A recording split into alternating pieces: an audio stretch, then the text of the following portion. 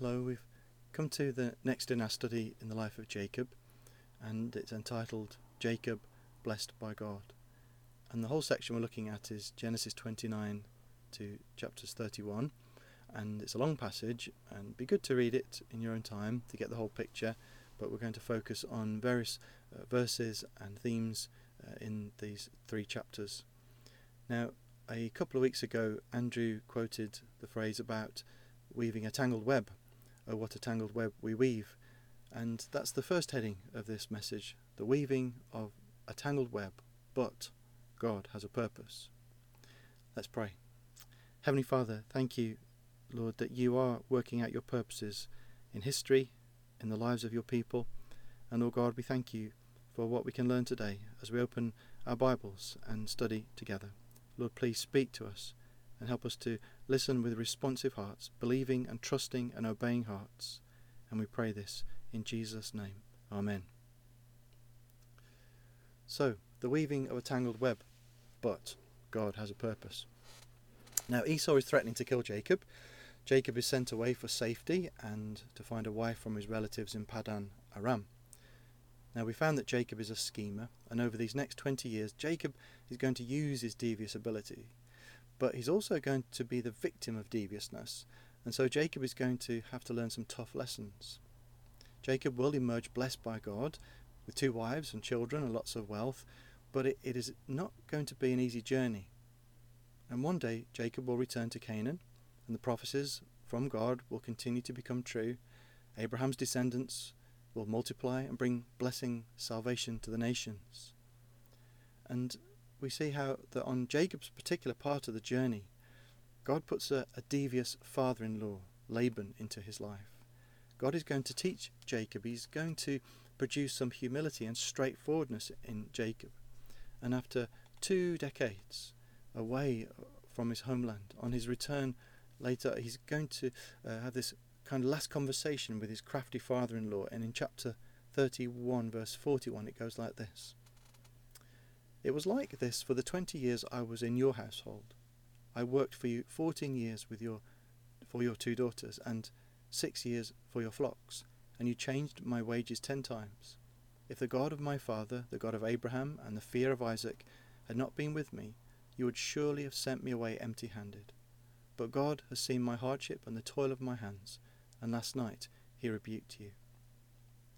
Now, Jacob still has clearly more lessons to learn, because even here in his defence to Laban, although he's acknowledging God and how God has blessed him and helped him, he's not telling the whole story, because Jacob has been crafty with Laban, but Jacob's a work in progress, and God hasn't finished with him yet. Now let's go back to the beginning of those 2 decades, those 20 years in Haran, chapter 29, verse 1. Jacob continued on his journey and came to the land of the eastern peoples. There he saw a well in the open country with 3 flocks of sheep lying near it, because the flocks were watered from that well. The stone over the mouth of the well was large. Now Jacob arrives outside of Padan Aram, and there's this well, and the shepherds were gathering their flocks, and they're waiting, and that seemed curious to Jacob. It was obviously a tradition, maybe out of politeness, that all the local shepherds wait till everyone has arrived before they open up the well. When all the flocks in verse 3 were gathered there, the shepherds would roll the stone away from the well's mouth and water the sheep. Then they would return the stone to its place over the mouth of the well. And Jacob, in verse 4, asks the shepherds, "My brothers, where are you from?" "We're from Haran," they replied. Jacob asks after his relative Laban. Verse 5, "Do you know Laban, Nahor's grandson?" "Yes, we know him," they answered. And then Jacob asked them, "Is he well?" And they reply, "Yes." And here comes his daughter Rachel with the sheep. "Look," he said, "the sun is still high. Is it not time for the flocks to be gathered? Water the sheep and take them back to pasture." "We can't," they replied, "until all the flocks are gathered and the stone has been rolled away from the mouth of the well. Then we will water the sheep." Well, Rachel's on the horizon, and Jacob's eyes are going to pop out of his head. His heart's going to start beating fast.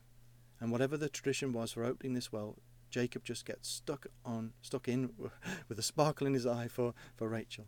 He rolls away the stone and waters his uncle's sheep. Now, like most men in that kind of situation, He's motivated to do something heroic to impress his gal.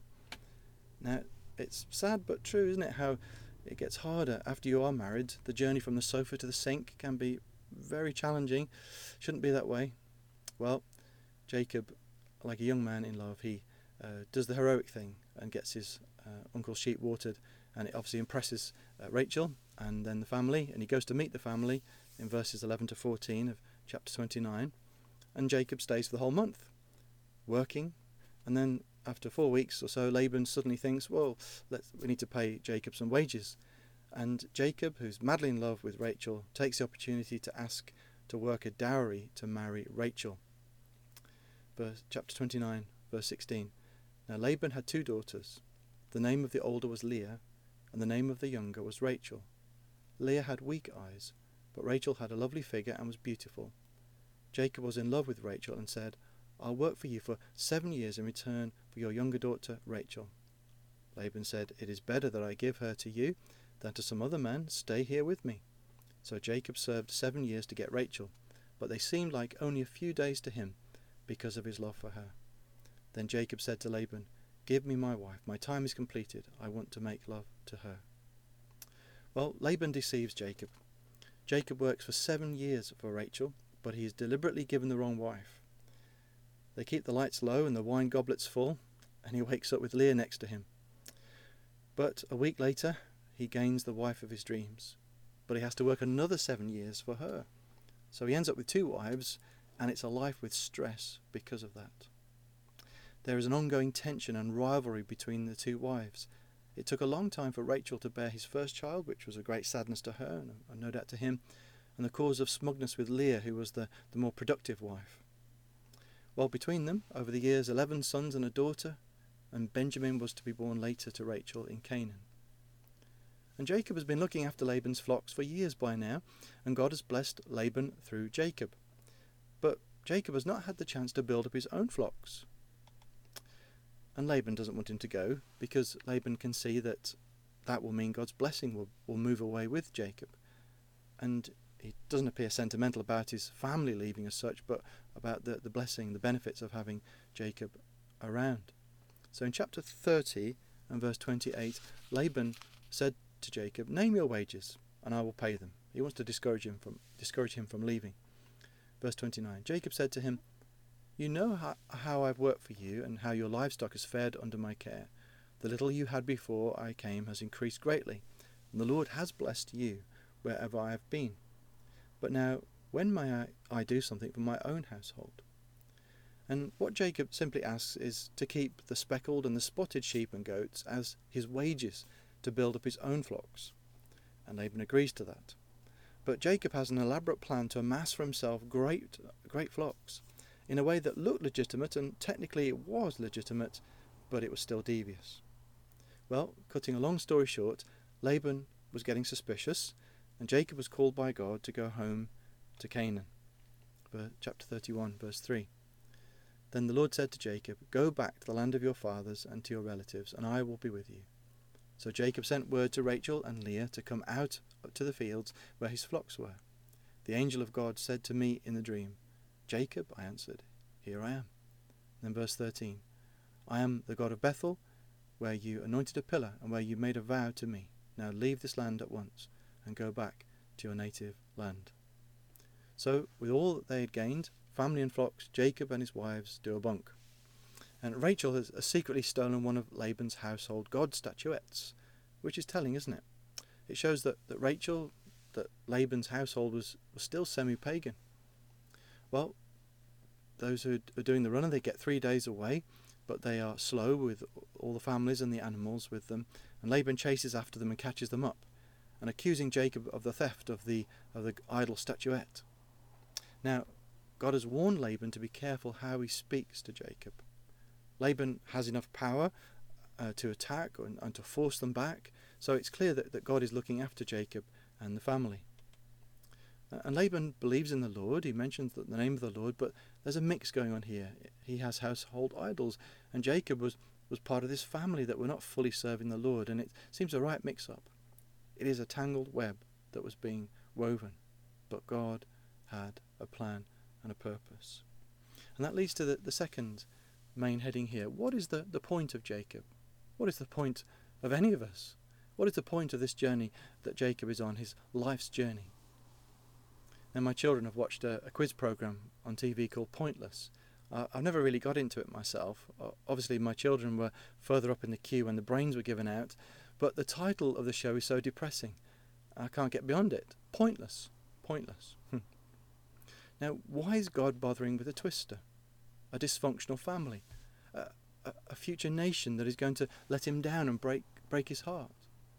God has been overruling in these 20 years. He has a plan for Jacob's life.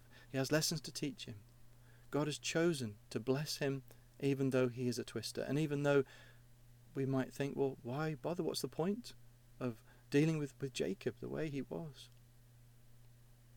Now, since the promise in Genesis 3 verse 15, God's people, those who did have faith in him, have been expecting a son to be the serpent crusher. There's going to be a son of a woman who's going to be the one who's going to crush the serpent. And God promised to the serpent there back in Genesis 3, "And I will put enmity between you and the woman, and between your offspring and hers. He will crush your head, and you will strike his heel." There's also the promise that Abraham's family is going to become a great nation and be a blessing to all the nations. And Jacob was in that family line. Now, with the birth of each child in this family line, there's an anticipation. Could this be the one? The hopes. Could it have been Isaac? Could it now be Jacob? Now, Jacob is clearly not the answer. We can see it's so hard to believe anything good will come from Jacob. Even when he comes out the womb, he's holding onto his brother's heel, isn't he? If anything, Jacob is a candidate for the devil's school, because like the devil, he's a heel bruiser, a heel crusher.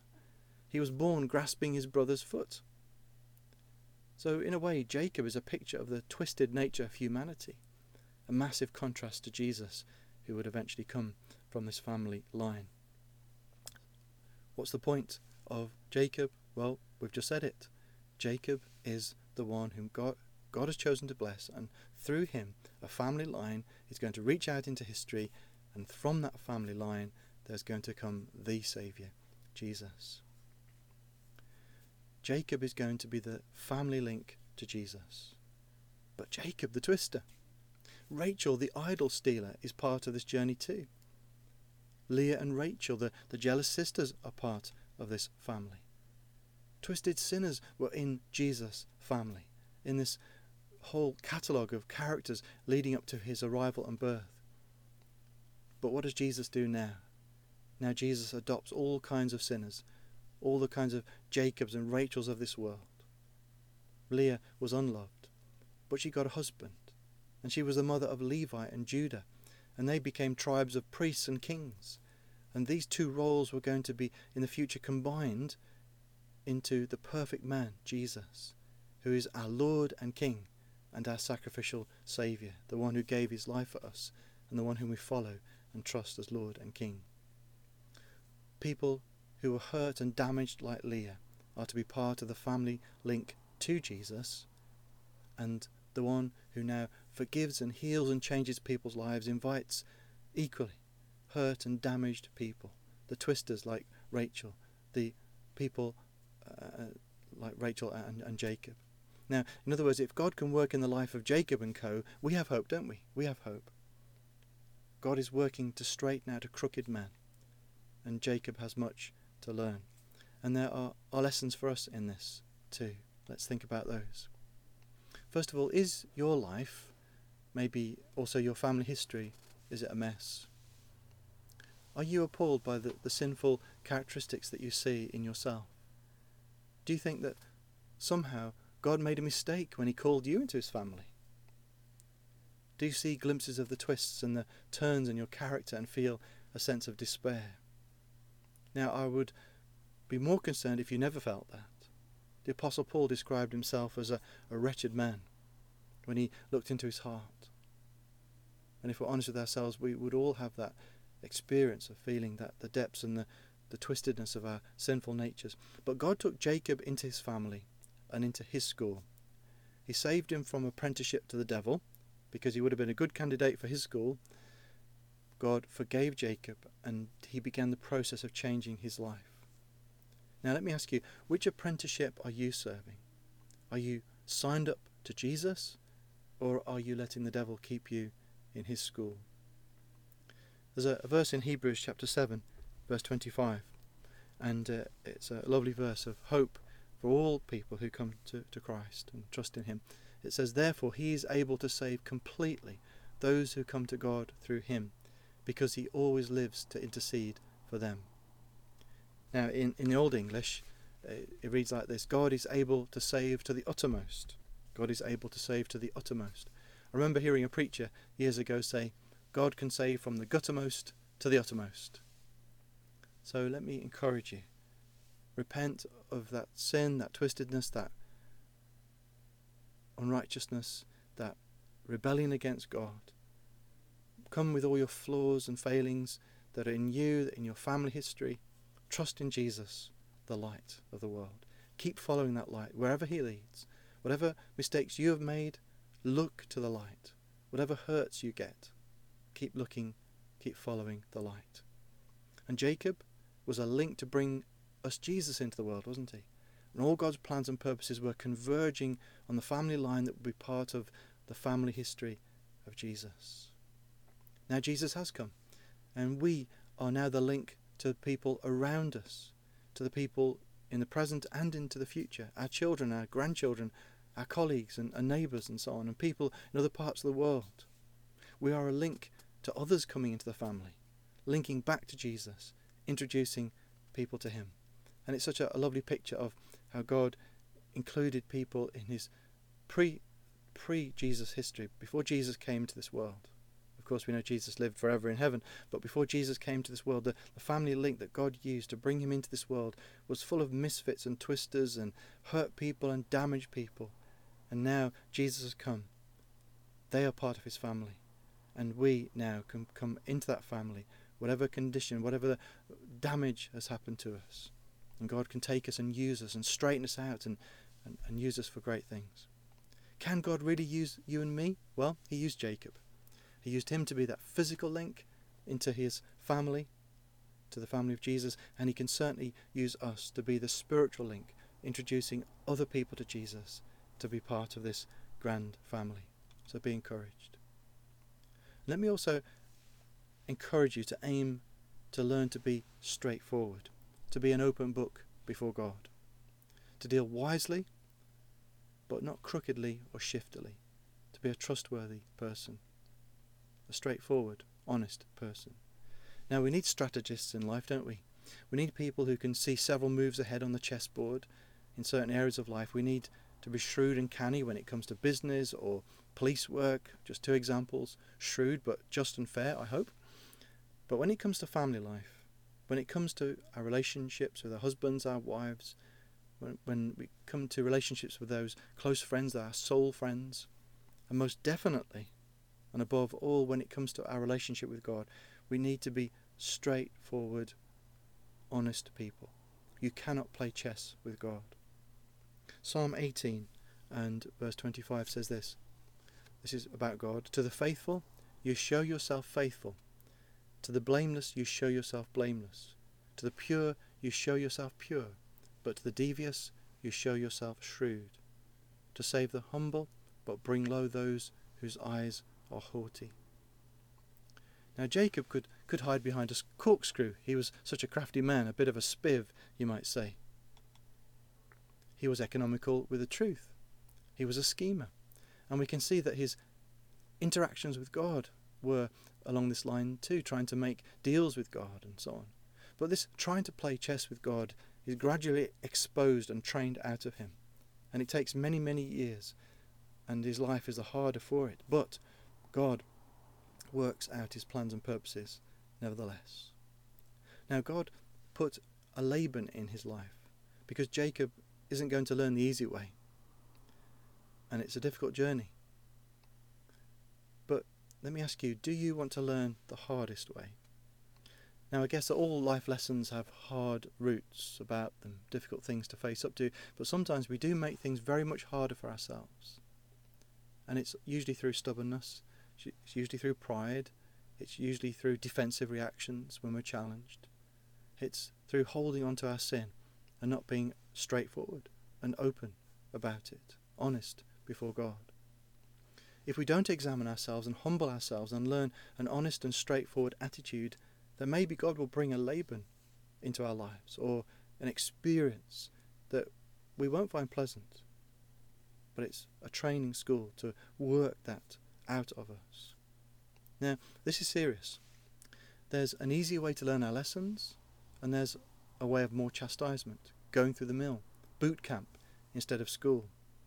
In 1 Corinthians 11 and verse 31, the Apostle Paul is addressing a church with a number of people, a minority, but a number of people who were not examining themselves, who were not being honest and straight with God and with each other. And they were harbouring sins and attitudes. And there were consequences from that. And Paul says here, but if we were more discerning with regard to ourselves, we would not come under such judgment. And the judgment there is a chastisement, not a condemnation, but experiences of life which were to teach them hard lessons. And he says, if we were more discerning with regard to ourselves, we would not come under such judgment. Now, Psalm 32 verse 1 to 5 says this: Blessed is the one whose transgressions are forgiven, whose sins are covered. Blessed is the one whose sin the Lord does not count against them, and in whose spirit is no deceit. But verse 3 says this: When I kept silent, my bones wasted away through my groaning all day long. For day and night your hand was heavy on me, my strength was sapped as in the heat of summer. Then I acknowledged my sin to you, and did not cover up my iniquity. I said, I will confess my transgressions to the Lord, and you forgave the guilt of my sin. Well, we see there in that psalm, when the psalmist refused to just have the open confession, refused to be straightforward with God, when he kind of tried to play chess with God and keep things from God, keep his moves hidden from God, as if he could ever checkmate God. When he kept silent, his bones wasted away through his groaning all day long. There were even physical effects of stress on his life because he was holding on to sin and not confessing it. For day and night your hand was heavy on me, my strength was sapped as in the heat of summer. Now that was obviously that particular psalm writer's experience. And we see Jacob, his experience, the hard lessons he had to learn. Lessons he had to learn the harder way because he wasn't straightforward with God and with other people. And so we need to learn this, to have that real honesty with God, with ourselves before God, about those twisted parts in our characters, those faults and failings in our characters, and to bring them before God, and not to just say, well, that's just me, but to say, Lord, here I am, change me, work in me. We see how God does this in the life of Jacob. But as I said before, Jacob learned many of his lessons the hard way. He had to even wrestle with God, and God had to put his hip out of joint in one. We'll come to that next time. But please, let's not have to learn all our lessons the hard way. Let's learn from the mistakes that Jacob made. And also let's be encouraged that God can use us, whatever our hurts, whatever sin has done to us, whatever we have done in our mistakes, as we have committed sins against God and against others. As we come to him, we can be forgiven, and we can be changed and transformed and used by God in amazing ways. He did it with Jacob. He did it with this dysfunctional family those many years ago, and he can do it with you. And yes, we may have weaved a tangled web, but God has a plan for our lives. Let's submit our lives to him. Why did God bless Jacob when he was like this? Because God chose to bless him. God, out of his love, had a plan for his life, and God has a plan for your life. If you've heard the gospel, you've responded to the call of Jesus to come to him and trust in him, you can be encouraged that God intends to bless you because he loves you. Therefore, go forward in that assurance. Let's pray. Heavenly Father, thank you for your work in the life of Jacob. Thank you for the example of how you took a life that seemed to be a candidate for an apprenticeship to the devil even. But Lord God, you changed and transformed him from a family, Lord, that was dysfunctional in many ways. Lord, you did great things, and ultimately brought Jesus, our Saviour, into the world. Lord, we commit our lives to you. Lord, whatever our background, whatever our past, whatever we have done, whatever others have done to damage us, Lord, we come to you and we lay ourselves in your hands. Lord, thank you that although there's a tangled web already woven, you have a purpose, you have a plan. Lord God, we ask that you would help us to be honest and straightforward with you. Help us, Lord, to be honest about our faults and failings, not to try and cover up and play a silly game of chess with you, but, Lord God, to be honest before you. And Lord, we believe that as we do that, as we are discerning regarding ourselves, then we can learn lessons the easier way. And Lord God, we can learn without having to be chastised as much as we might. And Lord God, we can, Lord, experience that your voice speaking to us, teaching us. And Lord, that intimacy, Lord, with you as we listen to your word and respond day by day. So please speak to us and teach us and help us, we pray, in Jesus' name. Amen.